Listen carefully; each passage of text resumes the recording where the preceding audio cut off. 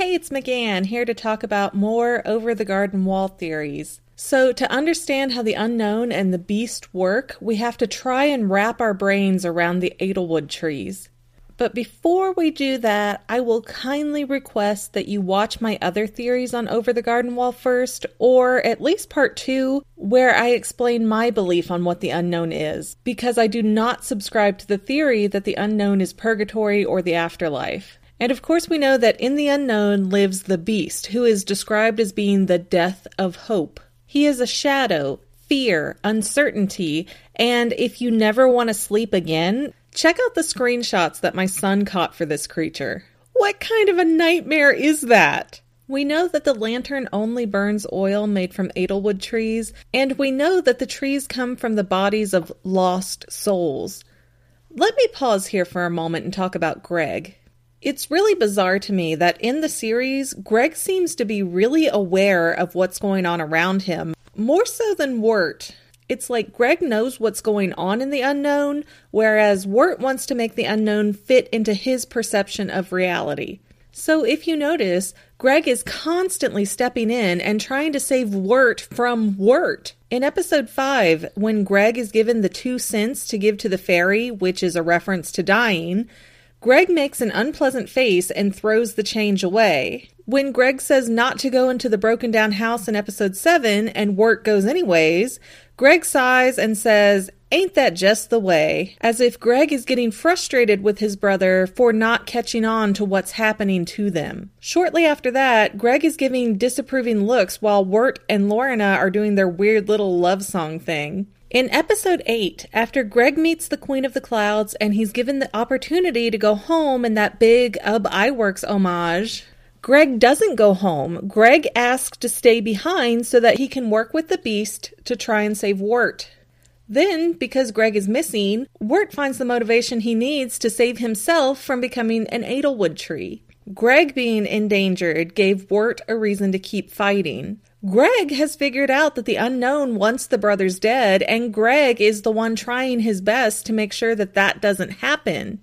Now, I bet it is no accident that the name Gregory is Greek for watchful.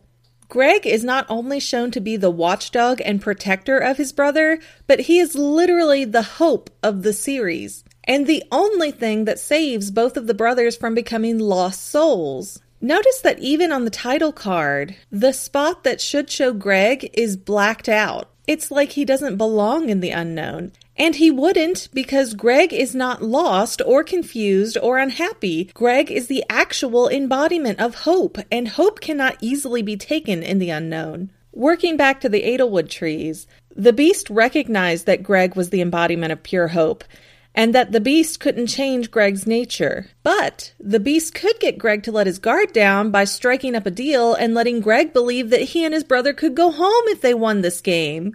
The beast even praises Greg for his dedication to the riddles, then sings as Greg begins to freeze to death and turn into an Edelwood tree. Yet, Greg never seems to give up hope. He just appears to be cold, exhausted, and dying. But then the beast starts to gloat before he's even truly become victorious in the situation. Why? Surely the beast knows that, up to a point, people can remove themselves from the Edelwood takeover, just like Wirt had done earlier. So why start singing knowing that you would entice the woodsman over to that exact location? Wirt also appears at the scene due to the scuffle between the woodsman and the beast, and it is clearly shown that the beast is very capable of overtaking the woodsman physically.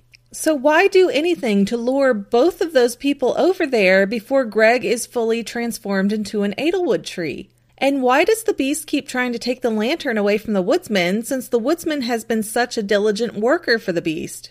It has to be because the beast is trying to show both the woodsman and Wirt that their hope is literally about to die by showing them that Greg is slipping away. And in those moments, we learned that the woodsman had no idea where the trees had come from, and receiving that information not only shocked and terrified him, but it also enraged him and prompted a fight with the beast. And it was a fight that the beast seemed to win pretty easily. But the woodsman had been amping up to rebel against the beast throughout most of the series, And Wirt had been slipping into lost soul status for the last few episodes, so why would the Beast want to antagonize them by showing them Greg transforming into an Edelwood tree?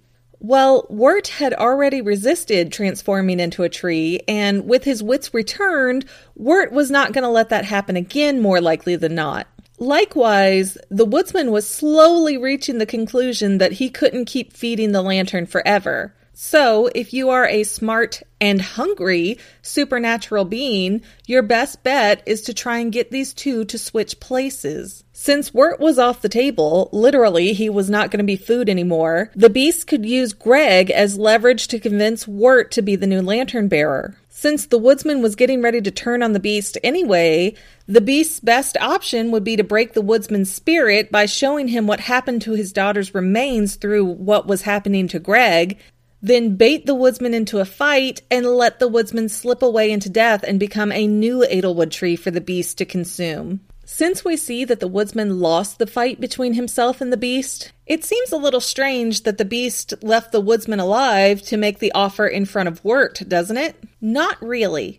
Because if Wirt had agreed to take over the lantern duties, the woodsman would look on as his daughter's soul was taken from the lantern and replaced with Greg's, and the woodsman would have been left with his grief to die in the snow.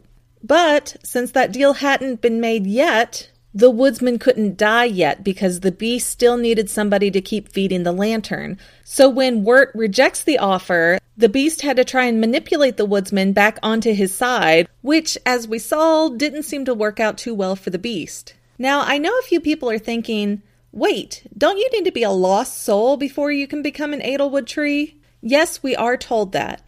But we also get told repeatedly that the Beast lies. And in a moment of desperation, as Wirt is about to leave the unknown, the Beast tells the woodsman to kill the boys because all who perish here become trees for the lantern. So the term lost souls doesn't refer to someone in purgatory who is confused or who gives up on escaping. Lost souls literally refers to a loss of life.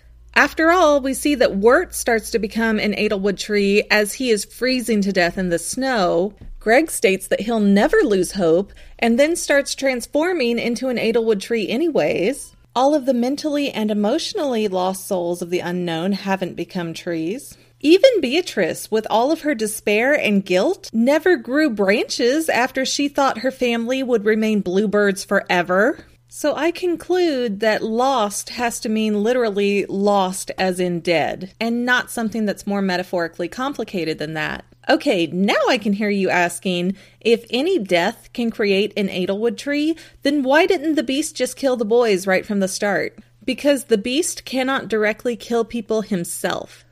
As we see in several examples, the Beast can only pick up shadows, which means outright killing a person would be extremely difficult for him to do.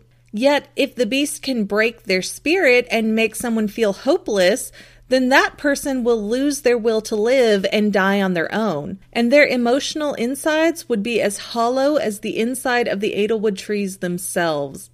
And maybe that is the key to understanding this piece of the Over the Garden Wall puzzle. Now that this video is basically over, why don't you check out my channel and see what else I have to offer? I'm adding new stuff and taking suggestions all the time. Plus, you can hit that nifty little subscribe button and then be notified when I make new videos. Come on, do it. Peer pressure, do it. Subscribe.